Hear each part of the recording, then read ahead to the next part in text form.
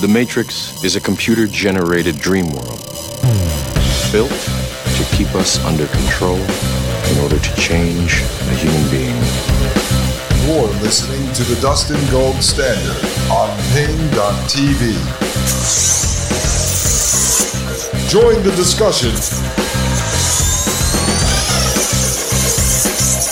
at Pain.tv/gold. All right, ladies and gentlemen, welcome to the Dustin Gold Standard. My name is Dustin Gold, and you are listening to Pain.tv/gold. Folks, it has been a hectic week and a half for me. And as you've noticed, I mean, we did the show with Wide Awake Jim yesterday, but I was off a couple days here and there. I explained some of it in the Dustin Gold Nugget yesterday.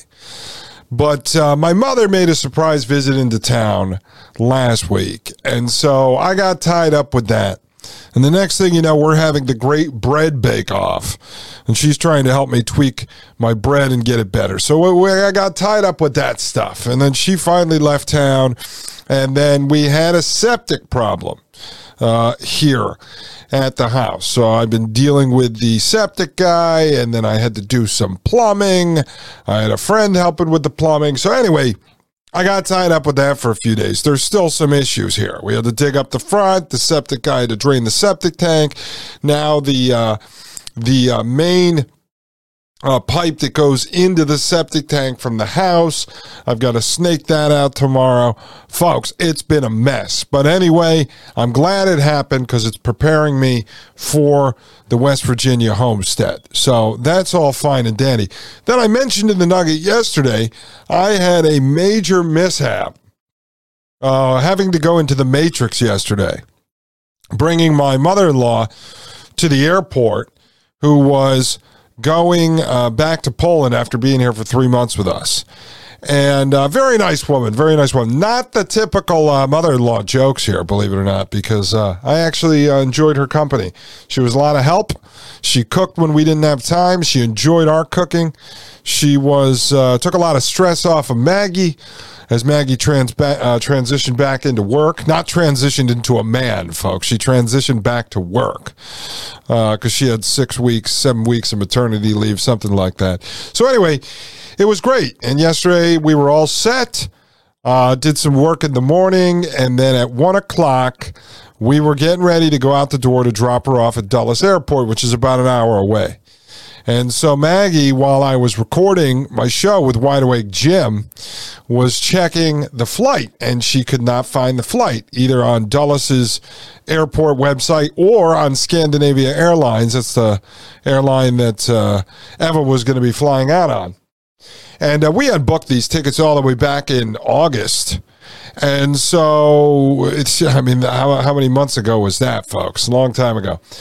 So Maggie, as soon as I'm done recording, she's freaking out. She goes, I can't find the flight. You know, we were making sure it wasn't going to be late. We didn't want to get there too early. And so I start poking around and looking it up, and I figure out the flight was actually the day before. All right, so yesterday was Wednesday. They had moved the flight to Tuesday. Of course, we checked. Maggie had never gotten an email, never got a text message, no notification, no call, nothing. I mean, she's highly organized, folks. It would have been switched on the calendar immediately. And so we call up customer service. Maggie's freaking out when I told her. I said, no, the flight was yesterday. The flight was Wednesday. And now she's freaking out. Her mom needs to get home. Her father...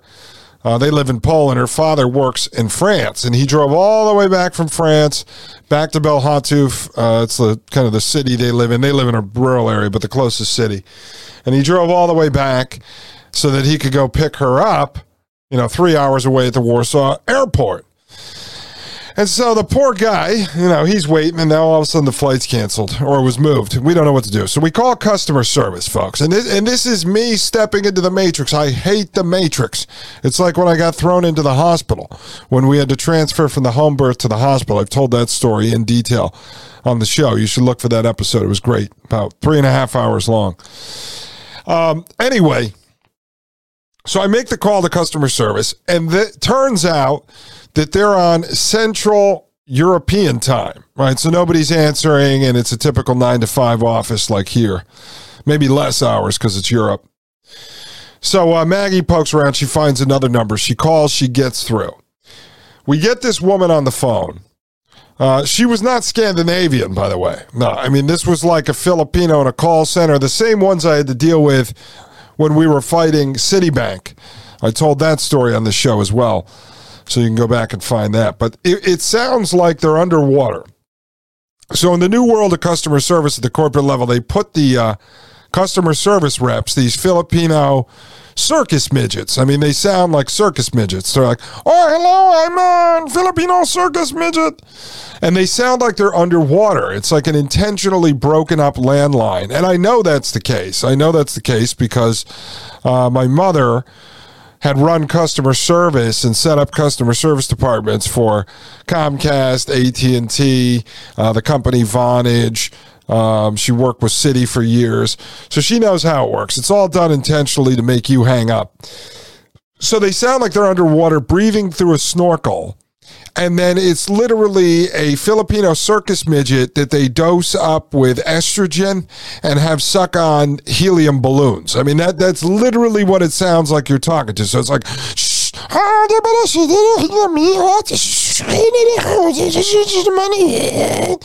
and anyway, after you talk to them for 15, 20 minutes, you could start to kind of decode what they're saying. It's like talking to someone with a broken accent. You finally figure it out. So what she tries to tell us is that, sorry, our system shows that you got a confirmation email that we changed the date back on December 7th. And I said, no, we did not. You know, Maggie's talking to her first. She was getting mad, so I took over because I knew if you start yelling at them, they're going to hang up on you.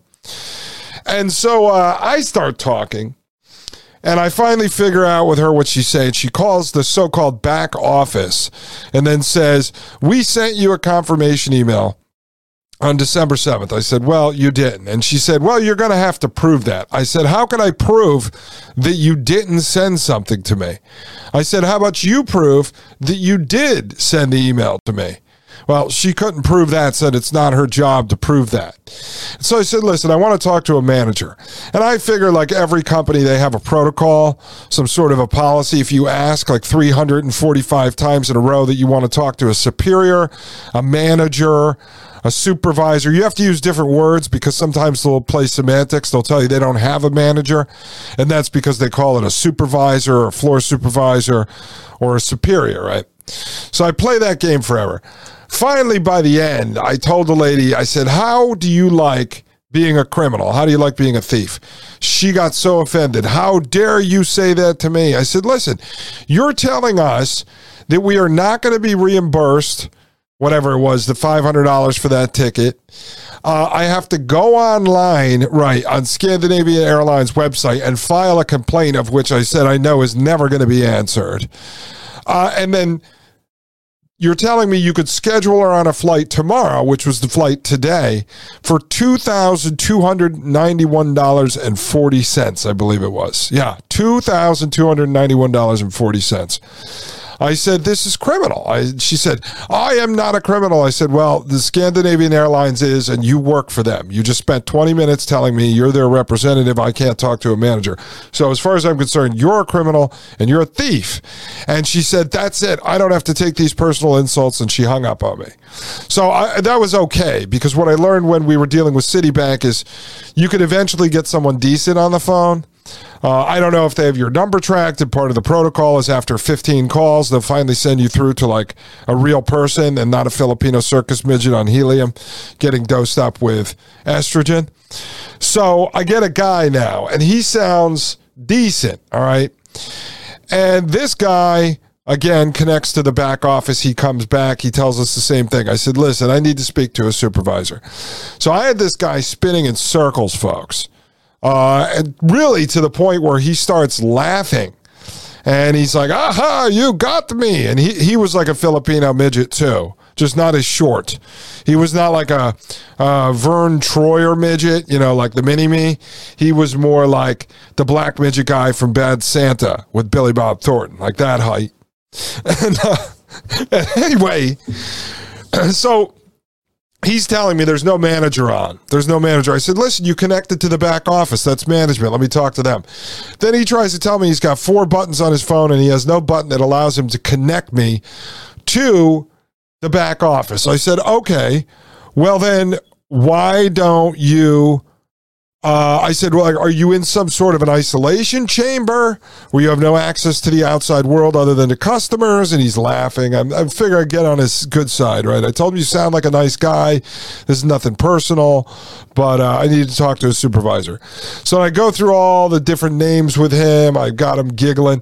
And I said, listen, I can hear people behind you. I said, listen, are you working remotely like at home and you have on the TV, or are you in a call center or like an office? He said, oh, no, Scandinavian Airlines office. I said, well, then I got you.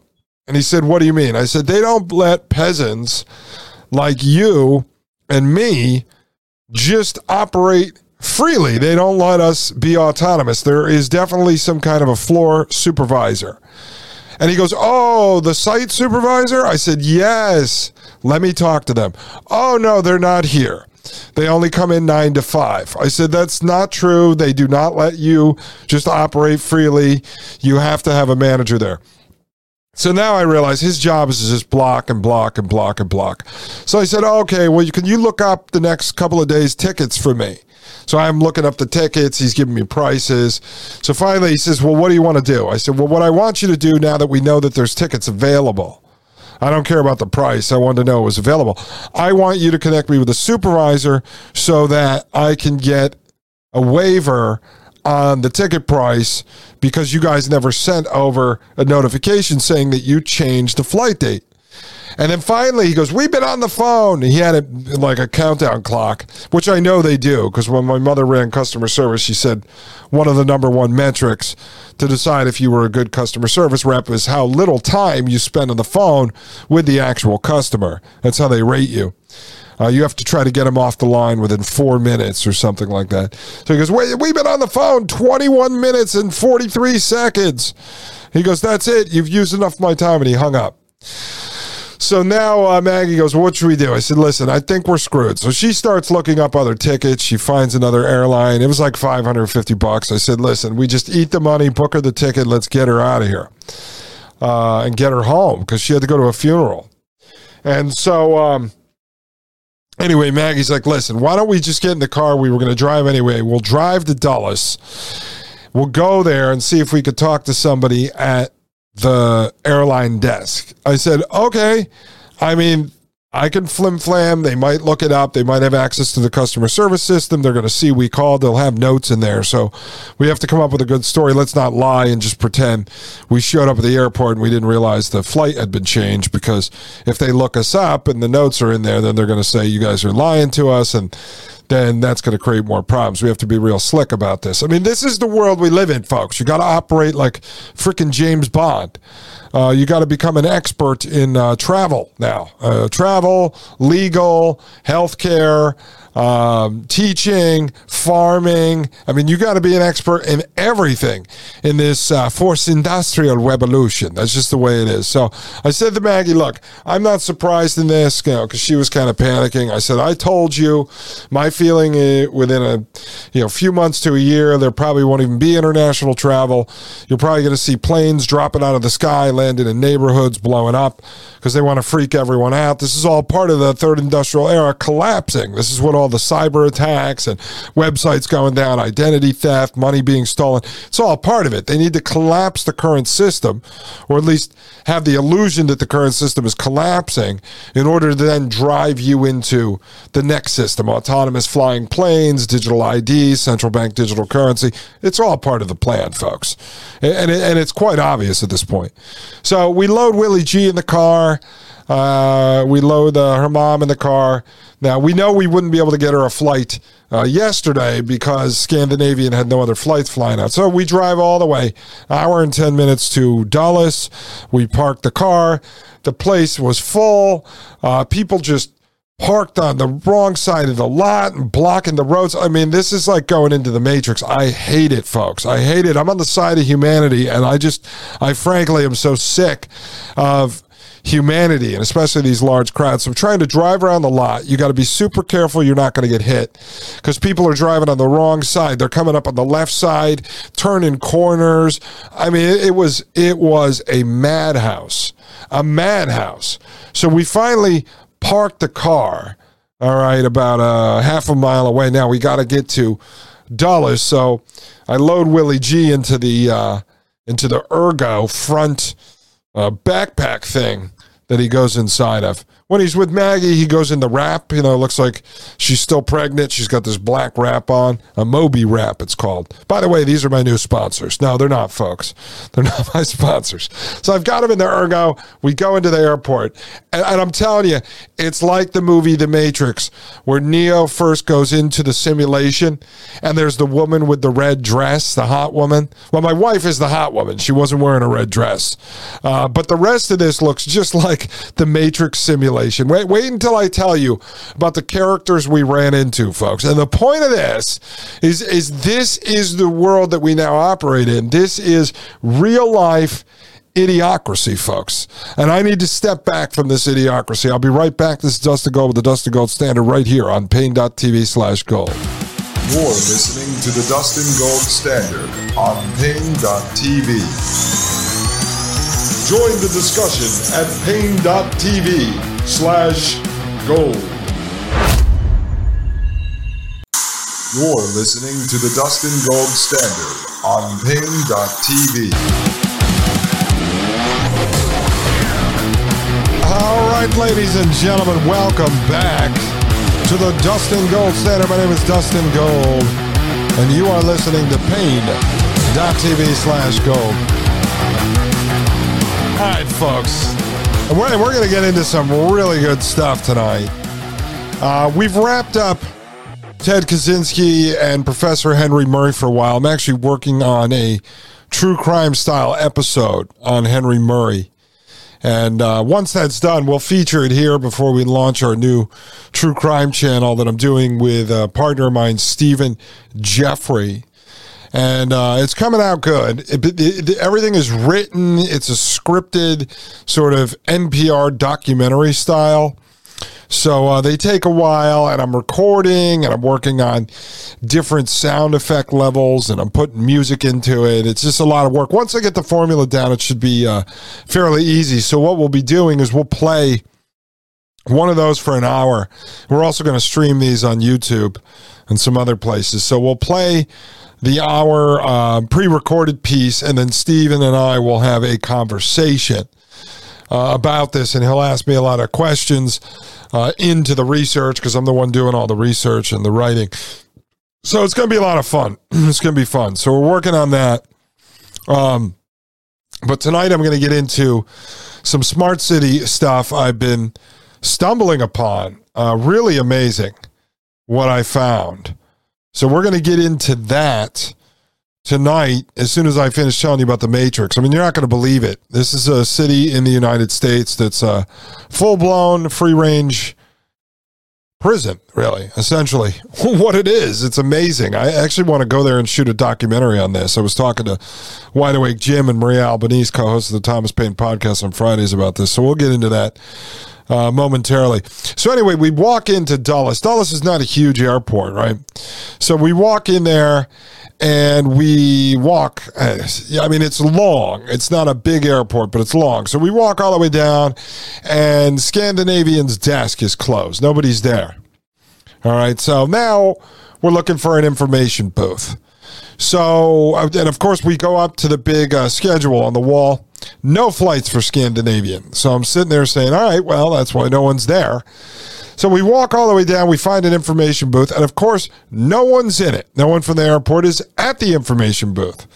So now we grab a guy who works for the TSA. He was like going to his lunch break or something. And we say to him, hey, you know where the information booth person is? And he said, well, they're supposed to be here. Maybe they're on their lunch break. I said, okay, well, when they go on their lunch break, then no one sits at the information booth.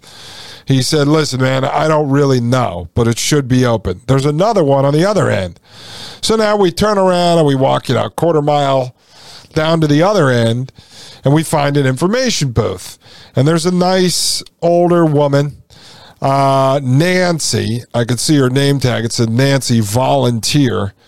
And basically, like, I deal with these folks. A lot of times I goof around. I'm good with dealing with people. Sometimes Maggie will just, in her Polish accent, she'll tear your head off if she gets frustrated. And then Maggie's mom doesn't speak English. So I'm dealing with Nancy.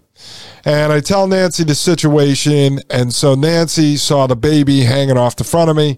And she was really nice and accommodating. Probably about 70 years old. White lady. Probably vaxxed up. Probably's got 14, 15 vaxes. I could just tell. So she's trying to get in the computer system. She's laughing about how she can't get in the computer system. She wished she had a younger kid that knew how to use the computer system. I said, no, Nancy, let's go back to the days of no computer system. She goes, oh, God, those were the days. So obviously I had to start a long conversation with her. If I talk about all this, I literally will use the whole show telling you this story. I could build a stand-up comedy routine set around this. So Nancy finally gets into the computer. And she gets access to the phone number for the Scandinavian Airlines office that's supposed to be there at the airport.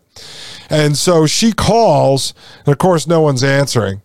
And then she calls the manager's phone for Scandinavian. No one's answering. She called many times. She did a great job. I commend her. And so she doesn't get through. I said, Nancy, do they have a Scandinavian office downstairs where baggage claim is? You know, like if bags get left behind, they bring them into those baggage claim offices. She said, no, as far as I could see in the system, Scandinavian does not have one. And if they had an office, it would be behind their ticket booth, you know, where you go and you drop off your luggage. It's just a long wall with all the airlines. So she said, you should go back over there and take a look. So what we do is we decide to go down the stairs and we go down into the baggage claim area. We just walk around the whole perimeter, making sure that Scandinavian does not have an office. Because as nice as Nancy was, I have to operate under the assumption that she is incompetent and suffers from COVID vaccine chemo brain. I mean, that's just the assumption you have to make nowadays when you're dealing with people. It's the world we live in. We celebrate mediocrity and we celebrate incompetence. And, 60, 70, 80% of people took 14 shots into their arm and shoved Q-tips up into their brain every 5 minutes. So, I mean, you just have to operate under that assumption. So we go downstairs, we go all the way around. There's no Scandinavian office. Maggie goes in. She talks to a couple, workers in a United office. They tell her they have no idea. Then we run into another TSA person. They tell us they don't know. So now we go back upstairs. We go back to the Scandinavian desk, and next to the Scandinavian desk, there's like an Indian-looking guy, younger guy. He's working at one of the other desks. And I did not ask him at the point because I went over to the United airline area and I asked if anyone was there from Scandinavian. So the manager there tells me to go over to United International. The United International has a partnership with Scandinavian. And they handle some of the booking for them, right? So now we walk all the way around the other side, all the way down the hallway again. Every time you walk, it's a quarter mile. So we get all the way down there to United International. And I'm not kidding you. I walk up to, now meanwhile, there could have been 6 or 7 other people in between these because I can't, we talked to at least 18 to 20 people. Maggie and I were actually trying to figure it out on the way home. We're like, how many people did we talk to over the 2.5 hours we were walking around? And Willie G's behaving, by the way. He's doing great inside of the ergo. The only issue at 3 months, he just turned 3 months. He is starting to teeth early. Normally it's like 5 or 6 months, but he's teething. So we asked the pediatrician. She said, oh, that's normal. It's probably because he didn't take 65 vaccines. He's actually progressing quicker than most kids. And I'm not judging anyone who gave their kid all the vaccines. You didn't know any better. It's funny. My father the other day actually apologized to me. He goes, yeah, me and your mom, I just want you to know we did the best we could with the info we had at the time. I said, look, I'm not judging you. I'm not judging you. I will sue you. I'm going to file a lawsuit against you. No. I said, no, it is what it is. I would have been really intelligent and probably a high wealth high-earning attorney if I wasn't vaccinated. But no, you had to ruin my life and ruin my dreams by sticking needles in me. No, but anyway, so Willie's doing good. So we get down to United International here, and I walk up to, when they have the turnstiles up or the ropes, looks like a, mouse maze or something. Well, there's a black woman, and I do use the term black and white and Mexican or brown. I use those terms here. Okay, that's how I identify people. So a black woman, and to be honest, she had a really bad wig on, if you want to know the truth. She's standing at a podium at the front of the mouse maze, and I'm not kidding you. She's leaned over, and she's talking real loud. Yo, what's up, LaShonda? I mean, this is how she talked, folks. So this is, I'm not being rude here. This is true. And she's on FaceTime with another large black woman with a bad wig on, and they're just having a conversation. And I couldn't see a name tag because she's leaned over, so I didn't know if she was someone waiting in the line or if she worked there. And she actually worked there, and she shushes me when I ask her a question because she's in the middle of a FaceTime conversation. Meanwhile, folks, not with a headset on, she literally was yelling back and forth with this other woman on FaceTime. I finally get her attention. I said, look, and every single time you move to the next person, you have to add to the story. So the story takes 45 minutes to tell them how the flight was moved yesterday, but we didn't know, and they moved it. Now this ticket, and this guy told me to come here because United International is a partnership with Scandinavian. It's like a telephone tag game. So she goes, you got to talk to a site supervisor over there. So she points me. So I walk in, boom, get confronted by another woman in a United Airlines man suit. And then she says, well, you can't talk to him. You got to talk. I said, listen, I got to talk to him. So finally, I end up in a line with this guy, and he's clearly like a Nigerian guy. I was listening to him converse with a white couple. They screwed up their flight, and this guy barely spoke English, and he's the supervisor, folks. He's the supervisor, like the floor manager for United International. And so then I realize this white couple, the guy looks at me, he goes, it's probably going to take a while, dude. They screwed up our entire flight. We missed the flight. We're trying to get another flight. So finally, the manager goes, look, there's another site supervisor. Go talk to him down there. So I go down there, get confronted by a security. Why are you walking down here? I tell him the story. Again, telephone tag. So every time you stop now, 14 minutes to explain the story, show him the tickets, pull out my mother-in-law's passport. I mean, it's outrageous, folks. So I go down to the second site supervisor, another Nigerian guy. But first, this big, fat Arab dude. He had one of those beards that's cut like perfect, and then he draws in the edge with a pencil, like an eyebrow pencil. He looked like if you put a little gold wrap on his head, he would be like a sultan from Aladdin, like a really bad guy, like a crazy villain character. It was outrageous. And this guy barely spoke English. So now I have to wait in line for the Nigerian. So the Nigerian then says to me, finally, after 15 minutes, he ends up telling me, oh, okay, well, you have to go over to Lufthansa, I think it was the name of the airline. They actually handle the booking for us. I said, wait a second. United Domestic told me that United International has the partnership with Scandinavian. No, it's Lufthansa, right? So he walks us halfway down, then points to where it is, tells us to go over there. So we go over there, right? Now, same thing. I got to confront someone at the front of the gate, tell them what happened. They let me walk into the ticketing mousetrap, and then I get up to the desk there.